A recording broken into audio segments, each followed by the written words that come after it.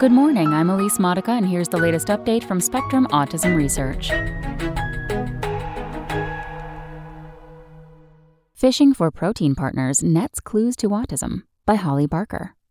A cellular complex that influences protein synthesis features prominently in a new map of the binding partners for 13 autism-linked proteins in excitatory neurons. The work may help researchers understand how autism-related proteins talk to one another and could point to new therapeutic targets, the team behind the work says. The genetic architecture of autism is well documented, but the connections among proteins derived from autism-linked genes have been hazy, says Michael Ronimus, research assistant professor at Cold Spring Harbor Laboratory in New York, who was not involved in the study.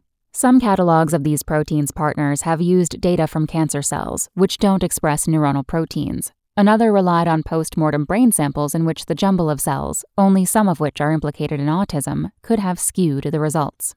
In the new work, researchers turned to excitatory neurons, a key cell type that may go awry in autism. The team grew the neurons from human stem cells and used antibodies to fish out the proteins encoded by 13 autism-linked genes, including P10, ANK2, and SYNGAP1, along with any proteins bound to them.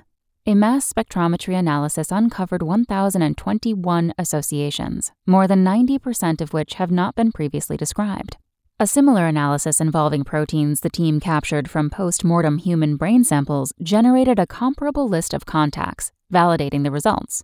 Discovering so many new companions is not surprising, says lead investigator Casper Legge, managing director of the Novo Nordisk Foundation Center for Genomic Mechanisms of Disease at the Broad Institute in Cambridge, Massachusetts.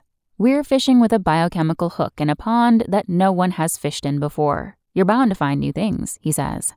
Among P10's binding partners, for example, is ACAP8L, a component of the mTOR pathway, a finding that provides new leads for treating P10-linked autism, says Greta Pintacuda, study investigator and research scientist in Legge's lab. A couple of familial studies describe cases of deletion of the ACAP8L locus with macrocephaly, a very similar phenotype to people with a P10 mutation, she adds. The giant isoform of ANK2 found only in neurons hooks proteins that generate the axon, the long, thin part of the cell that conducts electrical impulses. This result validates past work suggesting that ANK2 regulates axonal development in mice, says Damaris Lorenzo, associate professor of cell and developmental biology at the University of Pennsylvania's Perelman School of Medicine in Philadelphia, who led that study but was not involved in the new work. 9 of the 13 autism-linked proteins interact with the same protein complex, called IGF-2BP13, suggesting it is a key point of convergence. Mutations that disrupt those interactions could affect protein levels, Pintacuda says. The complex recognizes chemical tags called N6-methyladenosine, or M6A, on mRNA and recruits other molecules to control the transcript stability and how much protein cells synthesize from it. The findings were published on the 24th of January in Cell Genomics. The paper not only reveals a broader network, but provides additional candidates for future studies and explorations, says Hong-Jun Song, professor of neuroscience at the University of Pennsylvania, who was not involved in the work.